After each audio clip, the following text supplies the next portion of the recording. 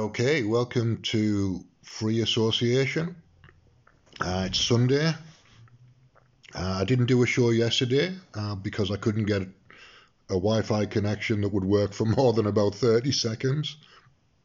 I'm assuming Free were doing some local mast work or some such thing, an upgrade maybe that takes away your existing service. It seems to be getting worse. Every time it goes off on a Saturday, which is the last couple of weeks, the service has got worse for me.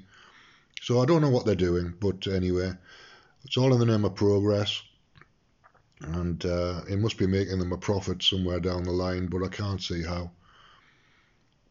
Anyway, we've got a situation in Ukraine. Obviously, it's been going on now for 4 days. And there's some negotiating going on the border with Belarus, apparently. The Russians and the Ukrainians are meeting and they're going to talk, which means that there's some adults in the room. It's not just warmongering, it's not just fear-mongering, that's all coming from the media. There's some actual adults in the room who know that they've got to sit down and talk with each other. And they've got to live with each other for the foreseeable future, because neither of them's going away, and the Ukrainians aren't going to stop fighting, and the Russians aren't going to stop wanting to take over the territory. So they're going to have to find a way to deal with it. That's what it comes down to. I know people don't like me talking about negotiating, but tough. That's what has to happen. That's always what has to happen. It doesn't matter whether it's Northern Ireland or whether it's South Africa or whether it's war zones in the Middle East or whether it's Afghanistan or whatever it is. Sooner or later, and later might be 20 years down the line if it's Afghanistan or whatever, but sooner or later there has to be a negotiation. Sooner or later you have to deal with another person face to face in a room.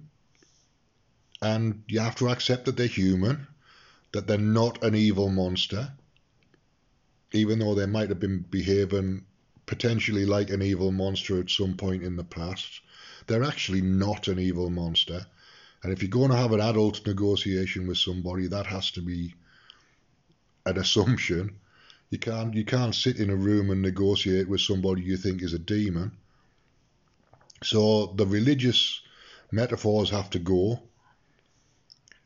The good versus evil conflict metaphors have to go. They're not helpful. I don't care what situation it is, they're not helpful. They're just not. They're creating a division that isn't necessarily there. We're all human. We all make mistakes. We all fuck up. We all annoy people and piss people off, usually accidentally, sometimes on purpose, but there's always a reason for it, whether it's childhood trauma or it's territory that used to be yours 150 years ago that you want back, or whatever it is. It's all about where the boundaries are and where the resources are. And if it comes down to it, if you're arguing about something that happened 300 years ago, that's where you have to start. You have to look at it, look at where people are interpreting things differently, and work it out. You might, in the end, have to compromise and accept the fact that you're not going to get the territory back in the way that you want. But we can't. Endless wars don't work. We know that. The endless wars of 1984 are never going to work. They'll scare the people at home so that they comply with you. So you get a bit of support that you wouldn't otherwise get, but it's coercion. So it's no producing fear in your own people is no better than producing fear in the other side's people. It's not going to get anybody anywhere long term. As a short-term tactic to take some territory, it might work, but long term, you're not going to hold the territory. So anyway, there's some negotiating going on, which I've been expecting, and I've been talking about the invasion being a negotiating position for the last 3 days, in effect. It took me a day to work it out. But Putin wants the western bit of Ukraine, which is the Russian-speaking part, the part that's got ethnic Russians in it. I don't suppose he's too worried about the rest of Ukraine, as long as it's not Nazis and doesn't have nuclear weapons on the soil. So he wants a change of government, and he probably wants to keep the territory in the west. So there's room for negotiating. If that's the case, there is room for negotiation there. And potentially he might withdraw if he gets a good offer. And it won't be what the West wants, but it might be enough to stop 20 million people from dying. And it's going to take adults in the room to get to that place. People saber-rattling from the outside won't get us to that place. The British media certainly won't get us to that place. But people who are experienced negotiators might.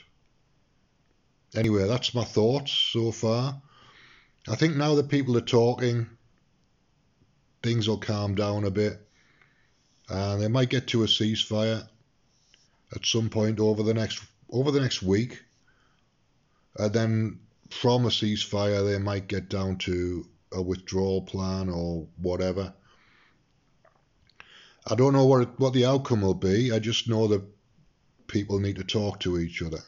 There's only so much bombing you can do. There's only so much saber rattling you can do before you need to sit down and talk. Sometimes it takes years, sometimes it takes a few months, sometimes it takes days, but it has to happen. Anyway, that's enough of me. I'll be back later on tonight or tomorrow maybe. Thanks for listening, and see you later.